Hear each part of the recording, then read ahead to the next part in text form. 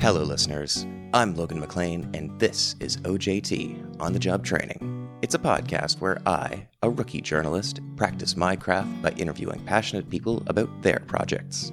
Natasha Penteluk was here last month to introduce herself and her background in science. Today, she gets into her master's research around the invasive Prussian carp. We talk about the role of citizen science, the challenges of crafting a survey, and the political climate around Alberta's rivers. Listen after the interview for this month's progress report about my long battle against perfectionism. Well, you know some things and are trying to find out some things too. Let's talk about your master's. Now, before we get into this, though, I'm going to have to interrupt you a few times because when we talked about it before, this is definitely heavy on the science stuff. So I'll have to slow you down here and there to keep, my dear listeners are very smart people, but just want to make sure everyone's following. For sure. Yes, I will. It's one of those things that we were talking today in lab meeting about how it used to be that scientists talked all sciencey to each other. And if they really had to, if they're talking to a public audience, then they would maybe try to find the most difficult words and try to find lesser versions of them to use. And how silly that is, and how, nowadays we're really switching to always use the most simple language possible. And if you're going to use a more complex word, it has to really deserve it. It has to really be needed. And otherwise, even if your audience understands all the words you're using, the bigger they are, the less approachable everything seems. In reality, most science, if they just used simpler words, is not hard to understand. If those gosh darn scientific papers just used more basic language, they wouldn't hurt the brain so much and to really get through. So I will try to live what I preach and try not to be needlessly crazy with the language I use. It's funny, on that subject, I only had to take like 7 or 8 actual, maybe 10 actual classes for journalism. And one of them was Science and the Media, which is entirely about how to deal with scientists and how to deal with controversial issues like vaccines, climate change, tobacco, stuff like that. So it's a real issue, that communication side, where scientists, like you said, are good with communicating with each other, but then to get that out to the lay people. And the thing is, the intermediary between the scientists and the public is me, who not most, but an awful lot of journalists will take the fun-sounding part of the abstract, read none of the study, and make that their headline. And then that's the reason every single thing causes cancer and everything cures cancer. Yeah, it is difficult. I think that one thing that the lab that I'm part of talks about scientific communication all the time, which is great because that's, it's also the background that I come from, is it's so hard when you're the researcher. People say, oh, just do the cliff notes. What's important? What's key to understanding things? And of course, I'm in the middle of it. Everything feels important. Everything is key to understanding the big picture. And it's so hard when you're in the middle of it to back up and say, no, but what are the takeaway messages here? And it's so hard to pinpoint that. And it is so easy for when a scientist is talking about their research or a certain field, for the person listening to take away what might not have been the best key message. Well, how about you give me the simplified version that you just said is hard, and then we'll kind of dig into it a bit. Awesome. Just tell me, first of all, where you're doing this at and what the topic is. So I'm at the University of Alberta in Dr. Stephanie Green's lab. And I am researching the role of Albertan anglers in tracking and controlling the invasive Prussian carp. Prussian carp is a fish, and it kind of looks a lot like a goldfish. They're both different species of the same genus, and they look really, really similar. But I'm focusing on the Prussian carp here. The kind of two main things that I'm looking at in my project are, first of all, what factors, social or otherwise, affect an angler's willingness or likeliness to report aquatic invasive species, such as Prussian carp. And then the other part of the research, kind of part 2, is to what extent can citing reports of Prussian carp or goldfish by anglers capture the actual spread of invasive fish. So that's sort of the summarizing of my research. I can tell you more about those two things, how I go about trying to answer those questions, whatever if you'd be interested in. Okay, so the basic idea is you're trying to understand what the impact of people who are fishing is on this invasive species. I am looking at here. There's invasive fish in Alberta and Saskatchewan. Nowhere else in North America yet, but Prussian carp is all across Europe now, and has not done good things. And so it's like, holy moly, they're here in Alberta and Saskatchewan. It's the foothold for all of North America. Zoink scoop. There's, in order to figure out where they are, normally you would use professional biologists. And you can do it various different ways. You can go kind of fishing for them. You can use nets to catch them. And the method that I used was in sampling water bodies to find fragments of their DNA. But all those methods are expensive and use professionals and, government money and all those sort of things. But the other way that you could maybe figure out where invasive species such as the Prussian carp are, is to ask the people that are in those environments all the time. In this situation, it's anglers. There's more than 270,000 anglers in Alberta. And if they're able to identify Prussian carp while they're fishing, if they were to report that somewhere, then maybe there's a more affordable sort of citizen science approach to figuring out what the spread of invasive species are. But of course, this kind of leads to two questions, right? This is, well, can that be done? Would those maps be useful? Would they cover the needed area? Would they be accurate? And then the other question is, would the anglers even report if they found? What what affects an angler's willingness to report invasive species that they find?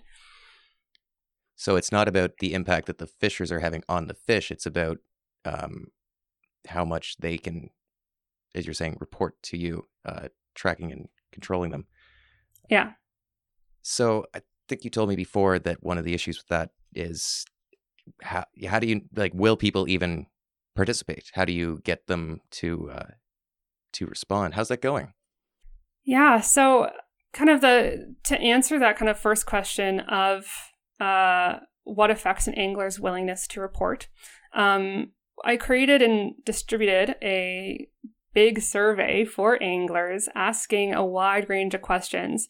And these questions covered lots of different topics: demographics, use of technology to engage in angling, sense of belonging to a community, or the angling community, fishing habits and skills, perspectives on the fisheries, their emotional connection to the fishery, and their perceived need for action to be taken to protect the fishery. So kind of those main kind of categories, ask a bunch of questions, and then I'm using a bunch of different analysis methods to not only get a feel for how all those different aspects relate to willingness to report, but also kind of how they interact with each other. And hopefully out of that, I can really get at what's going on here. So is it, is it if they think that it's so funny. This is a good example of me being like, I've gone through so many, it's such a complex issue for me now because I'm so intimately aware with all these questions, how complex these relationships are turning out to be. But for example, as previous work has shown, investigating what makes people engage in conservation-related behaviors, such as reporting an invasive fish, is a very complicated web of both internal and external factors. And I'm still at the point in my research where I'm trying to untangle that web for the aspects that I at least kind of looked at. And so far, of course, it's still looking like it's more complicated than just, well, if we tell them they should do this thing, they will.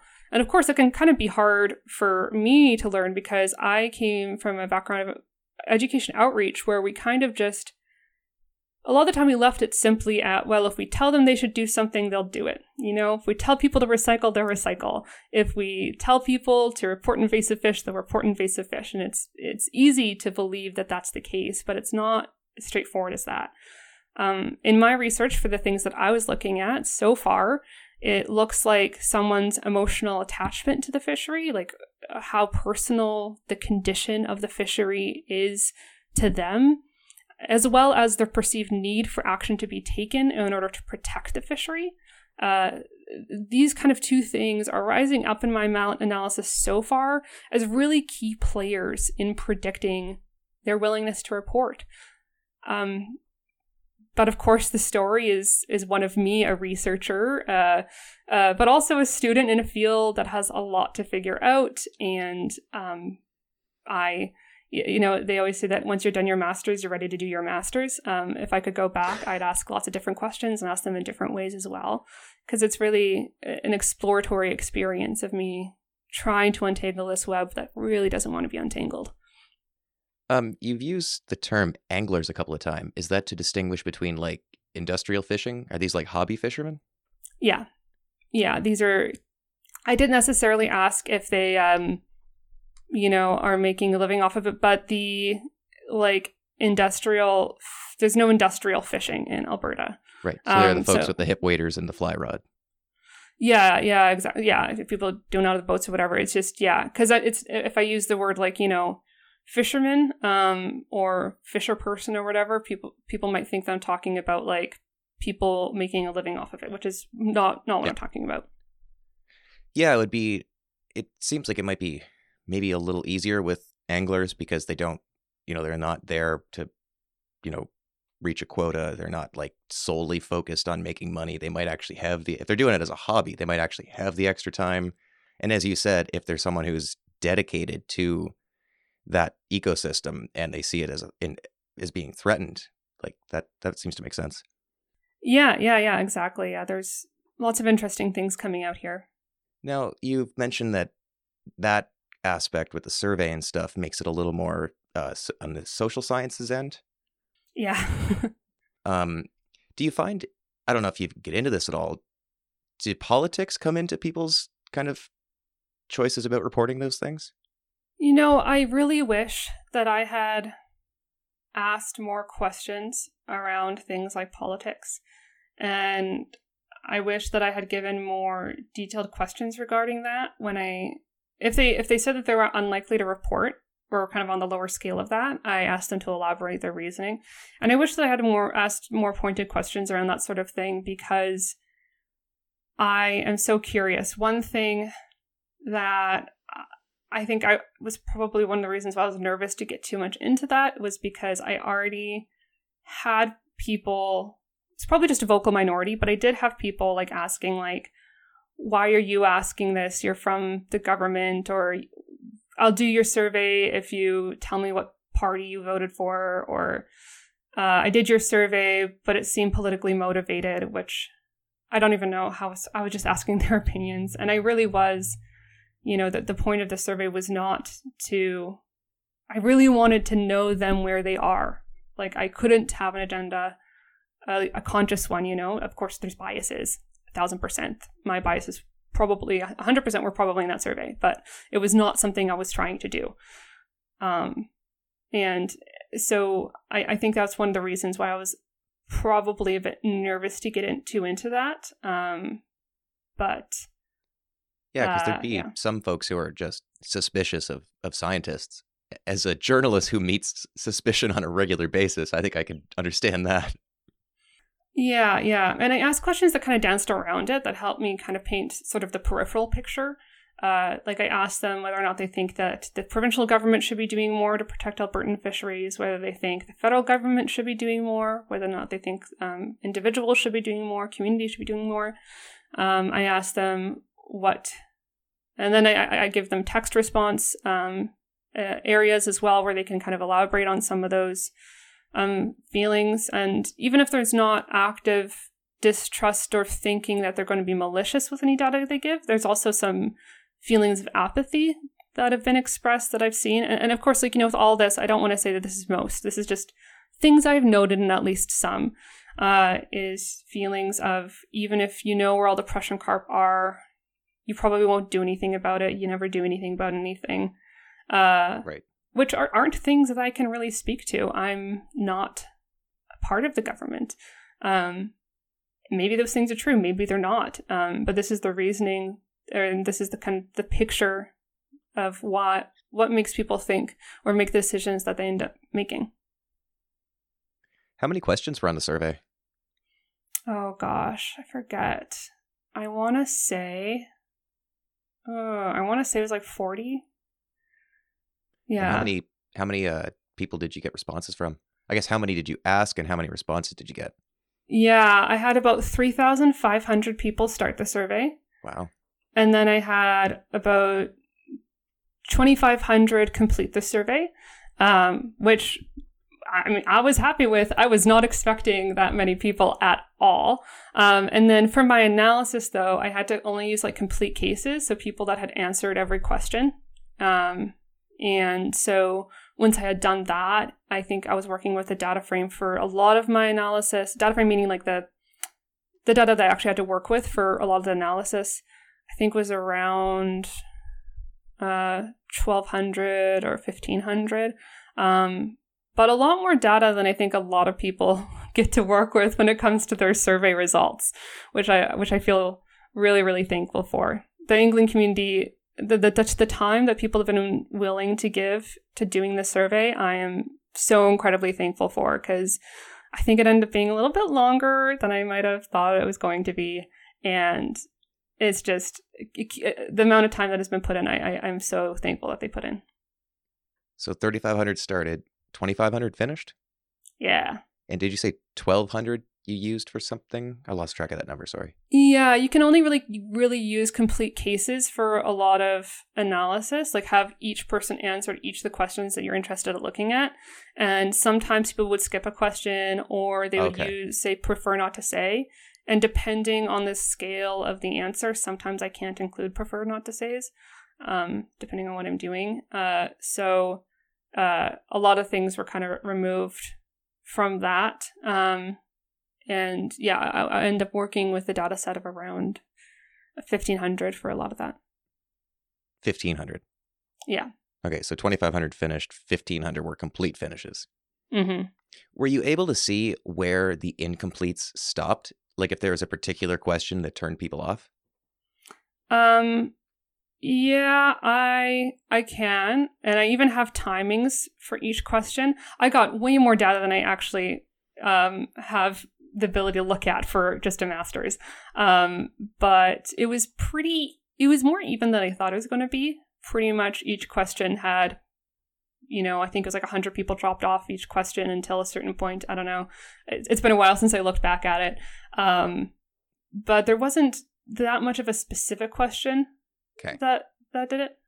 Yeah, I just wondered that if like you were thinking maybe there'd been a bit of a political element, if there'd been a particular question that kind of turned people off, but doesn't sound like it. Yeah, some of the ones that involved, if I asked for a text response, I think maybe some people, there was a little bit more of a jump there, but nothing in specific. Now, you mentioned this being kind of a citizen science a component to it. Can you talk a little bit about what citizen science means and what its use is? I'm sure that there's a really lovely, eloquent definition out there for citizen science, and I'm going to totally ignore and butcher. But it's basically just using people not necessarily affiliated with a project or doing research, and are just sort of people out there in the public, and using their experience and their resources and where they are to gather data for actual research. So maybe it's people looking at pictures online and counting how many penguins they see in each picture. I think that's a citizen science project that I saw from somewhere. And for me, it's reporting things, reporting invasive species. Invasive species platforms, reporting platforms are common everywhere. I highly recommend everybody listening to check their local government levels to see what invasive species are in their area and what they should be doing and who they should contact if they find one.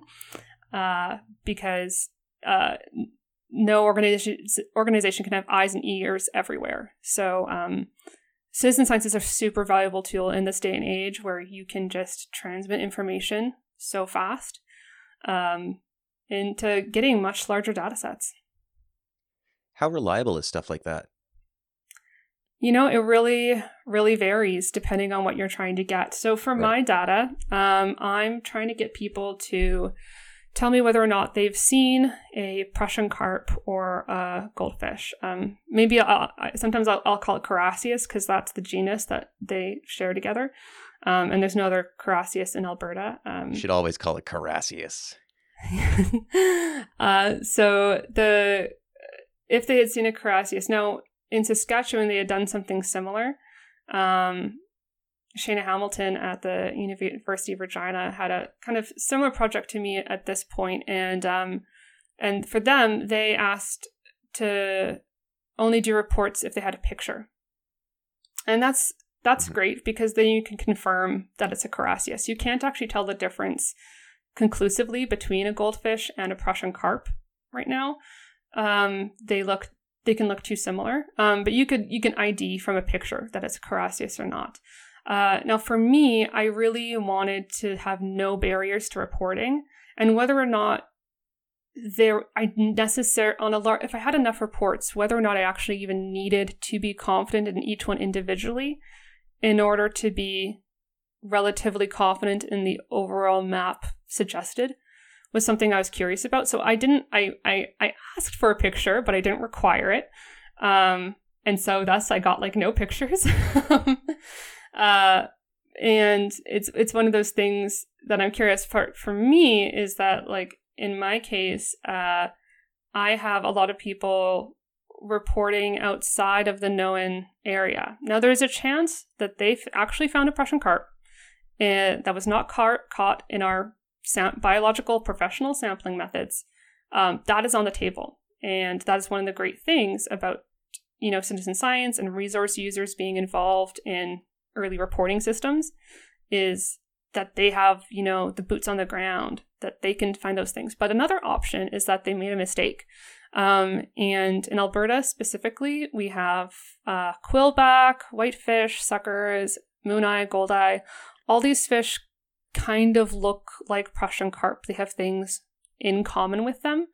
And it could be that they are mistaking those fish for Prussian carp, which would also be unfortunate because all of those are native species. And if you see a Prussian carp, you're supposed to kill it. Never let it go again. You can take it home and eat it if you want to. Otherwise, put it in the garbage and kill it. And if that was being done to, quillback or something like that, or any of those other species, that would be unfortunate. But to your question though, it depends on what you're asking them to do for citizen science. Sometimes it is just as good as a professional doing it, and sometimes you're really taking everything with a grain of salt. It really just depends on what you're asking them to do. That's pretty cool.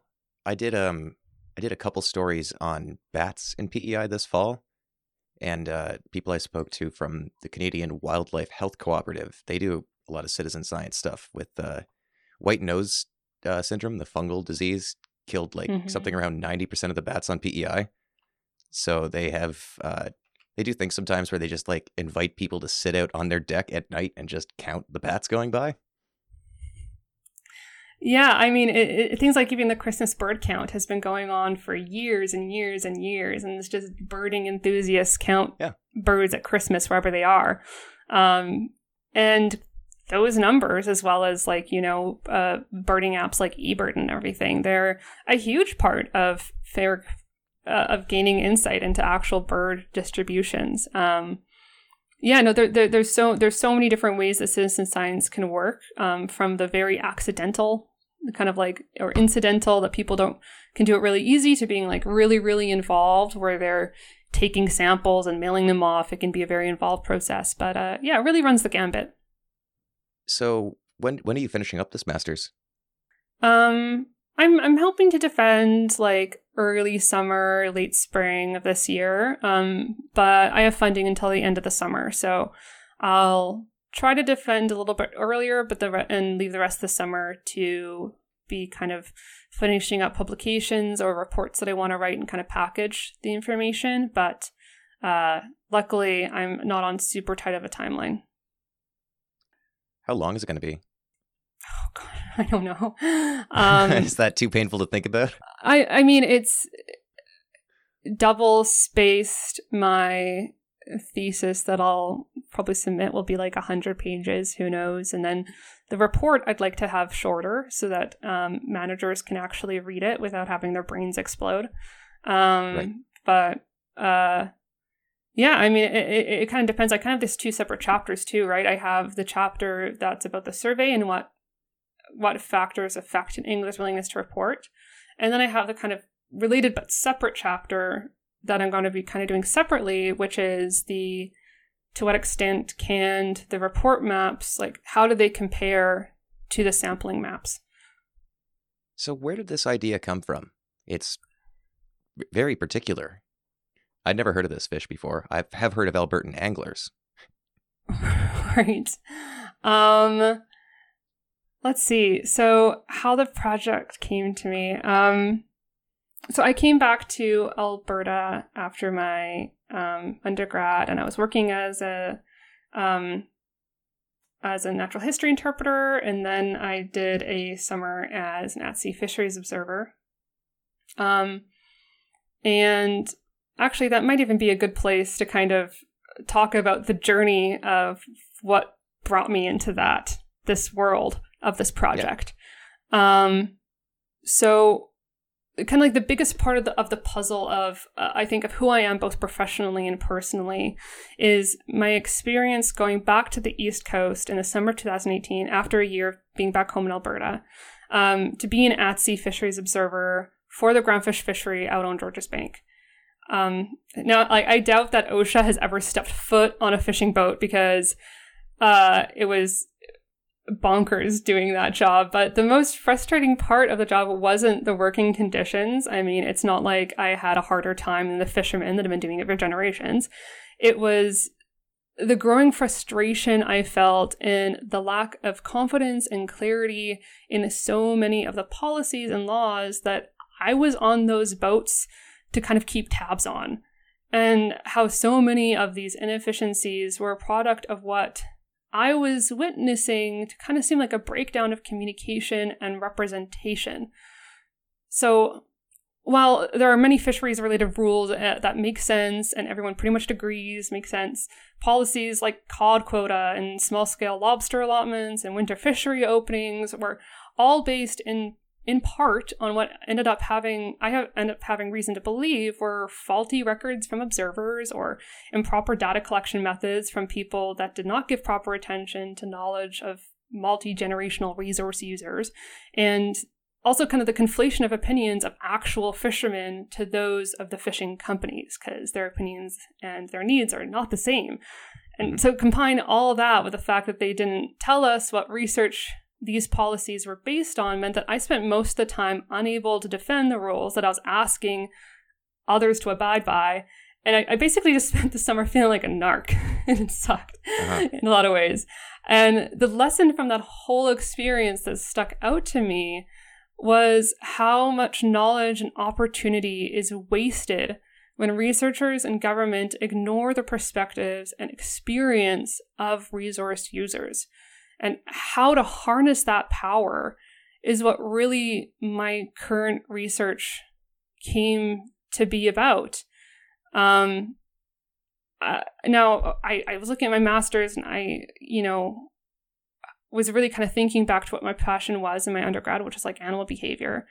And I was looking at, maybe how do native species behaviorally respond to invasive species. But in that, I started thinking more just about invasive species in general. And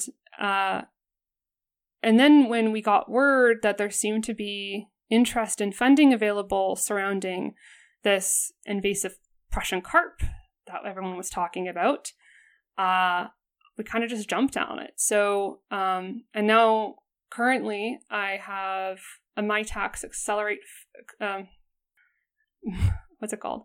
I have a Mitacs Accelerate Fellowship, kind of where between Mitacs and Alberta Conservation Association, which is my partner association. They each kind of pay half of my stipend and research costs, and I'm able to carry out then my research with Alberta Conservation Association, aka ACA is what it's called.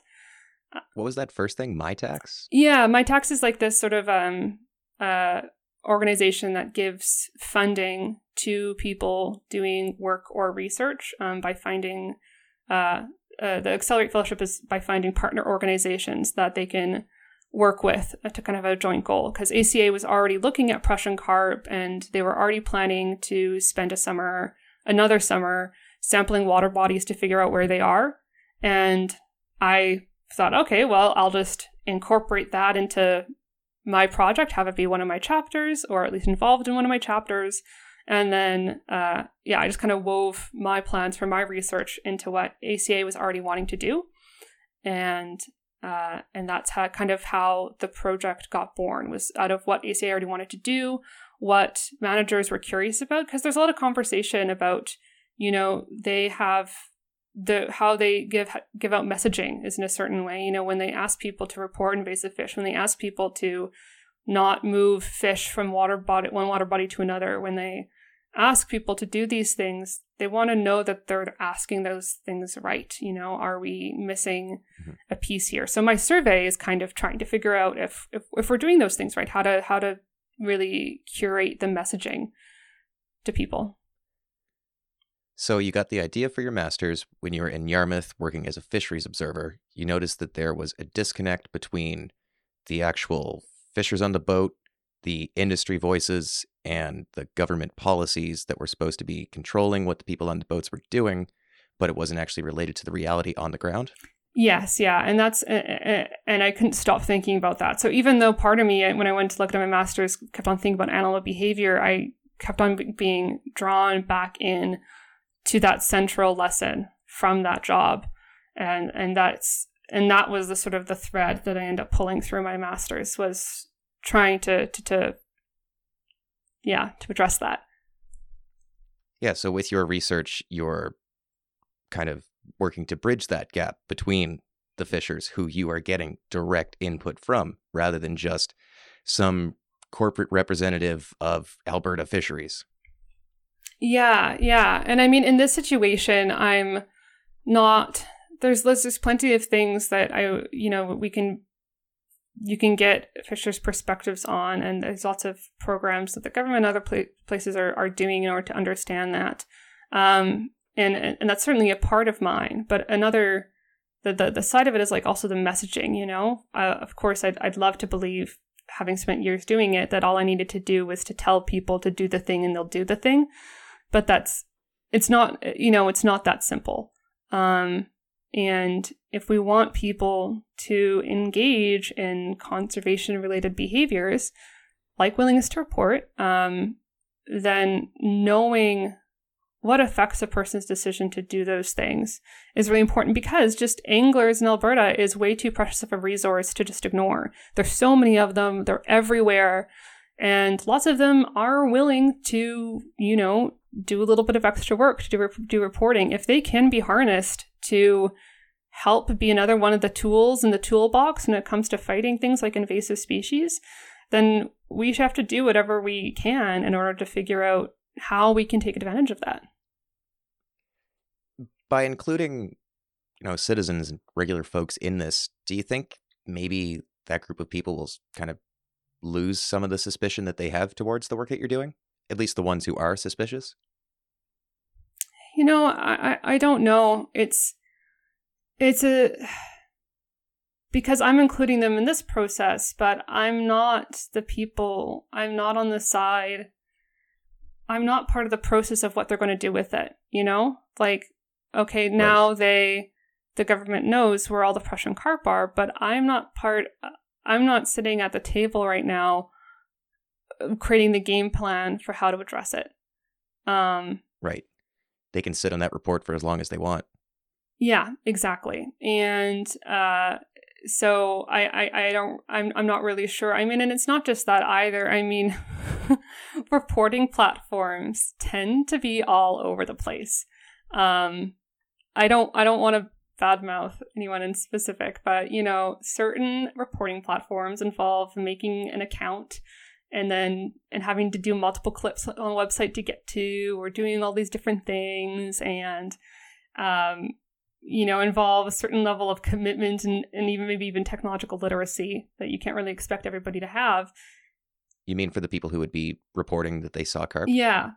Or really any invasive species. Like most places have a invasive species platform, because there's also lots of invasive plants everywhere. That's also a huge issue. Check your gardens, everybody. But don't buy that one from Walmart. It might not be from here. Yeah, I mean, it's remarkable what they're allowed to sell at gardening centers. But you know, that's also a barrier, because for me, I created a reporting platform that involved just 3 fields they filled in, super simple, there's no account to be made. It was just a single 1-page website. And when I asked people why they didn't want to report, they kept on saying it was too complicated. And maybe some people understood what I was offering and they thought it was still too complicated. But what I also can't shake the feeling, and this is, you know, just a feeling, that they were remembering and having bad taste in their mouth about how complicated and, like, I don't know. I feel like bureaucracy sometimes get a bad name, but bureaucratic sometimes these systems can be. And these are all things that I can't necessarily fix just by interacting with them well on just myself. Yeah, I guess that makes sense. It's asking a lot of you to change the world's mind about everything. Yeah, and not even necessarily that I should change my own mind. Like, you know, it's one of those things where I can't. They're saying, what's the point of reporting? What are they going to do with what is the government going to do about Prussian carp, even if they know they're here, or here?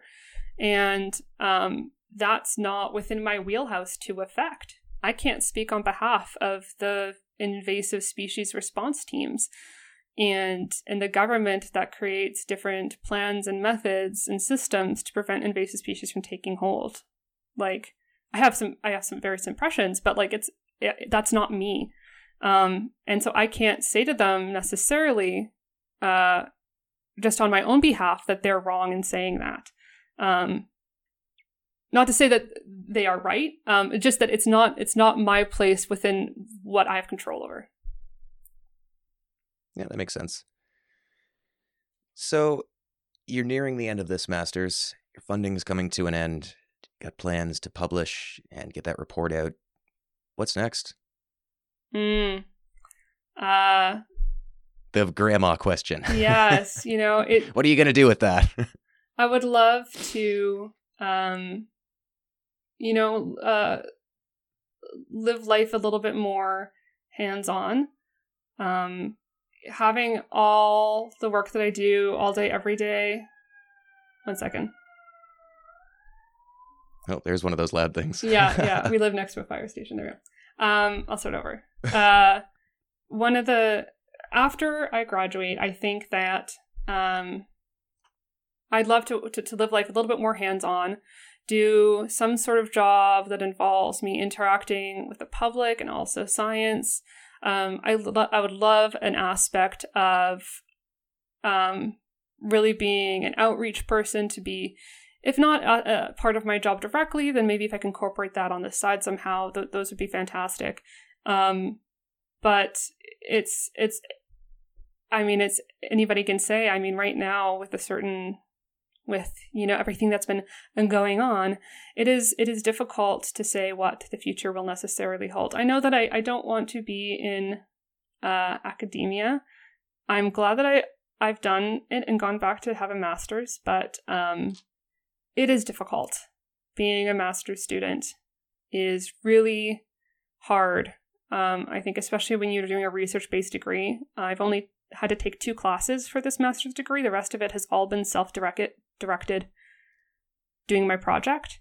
And that is just a difficult way to live because you don't really have any points of gratification. Like, I assume I'll be gratified after I'm done my degree, but that's, delayed gratification on the scale of multiple years. That's difficult.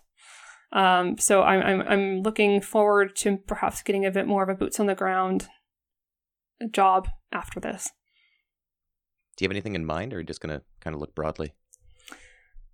I mean, I'd really like to do some sort of policy creation, or even just like gathering, oh gosh. I don't know if I can necessarily answer this. There's so many options. I mean, part of the issue is that I don't even know where I want to live, location-wise, and that definitely affects what sort of jobs I'd be looking for. As much as I really love being in Alberta because my family's all here and I've done my master's here, the East Coast holds a lot of draw for me as well. And I'm from Alberta, and like every Albertan, I'm almost like, oh, but there's also BC because, BC is to Alberta what Nova Scotia is to Ontario. And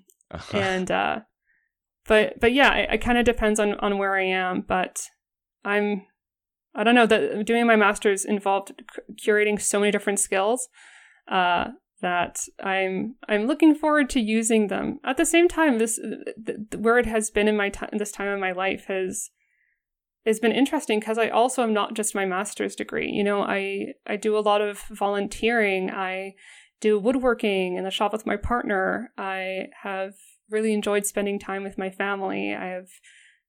My life is about more than just my master's now, and I am excited to really give the proper room and space for all the things that I want in my life going forward. Well, that's it for Natasha Part 2. We've got one more episode with her soon, but for now, here's the progress report. This is my once-a-month check-in. So here's what's up at OJT. I realized recently that I have no idea what my final grades were at Holland College, and I do not care. For those who don't know me, or didn't know me 5 years ago, this is pretty big.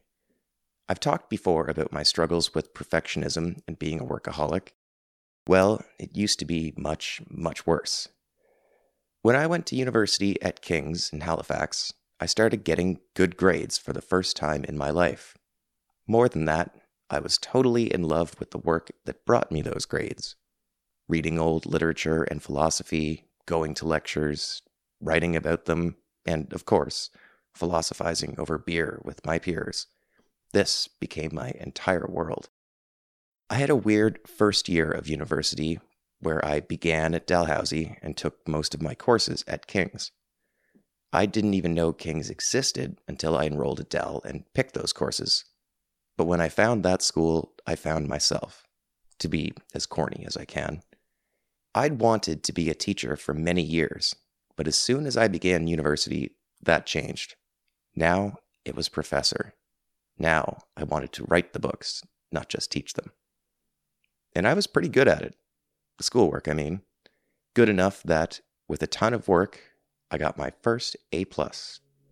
That was the beginning of the end of my mental health for about 2 full years. Somewhere between first and second years of university, I'd become completely obsessed with schoolwork and constant progress. But where does one progress to after the highest mark? For me, it stopped being a line of progression and became a cycle of panic attacks, self-harm, and anger. Every second of my day was dedicated to school, and every second wasted filled me with angst. I'll spare you the details of how I began getting over this, but it involved spending a night alone with my thoughts, unable to read, write, or research.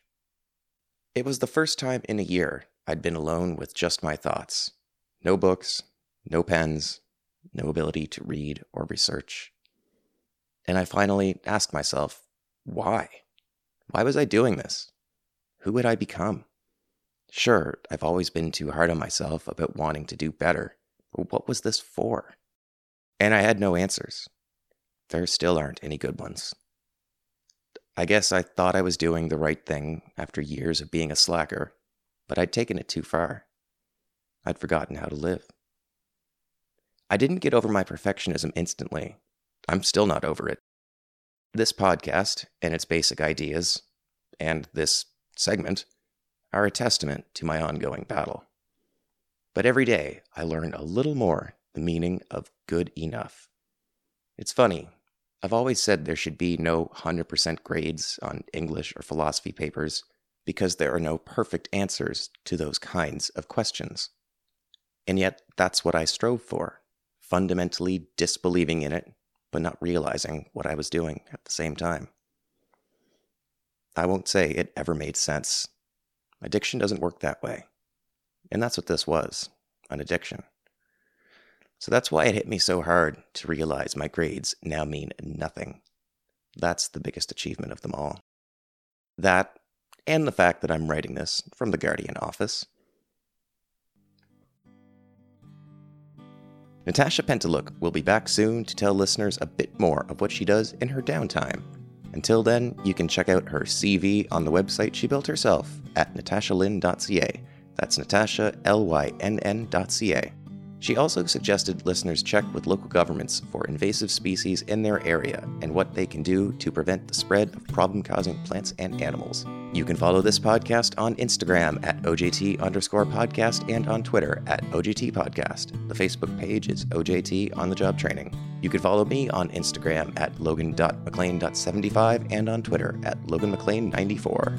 And finally, listeners, please check out my website, ojtpod.ca, for my written stories and photography. The podcast is available there and on all major streaming platforms. Please rate and subscribe and leave a review. Everything helps when getting a podcast off the ground. And if you like this show and want more interesting guests, listener feedback is the best way to help me reach new people and make that happen. This has been OJT, On The Job Training. I'm Logan McLean. Thank you for listening.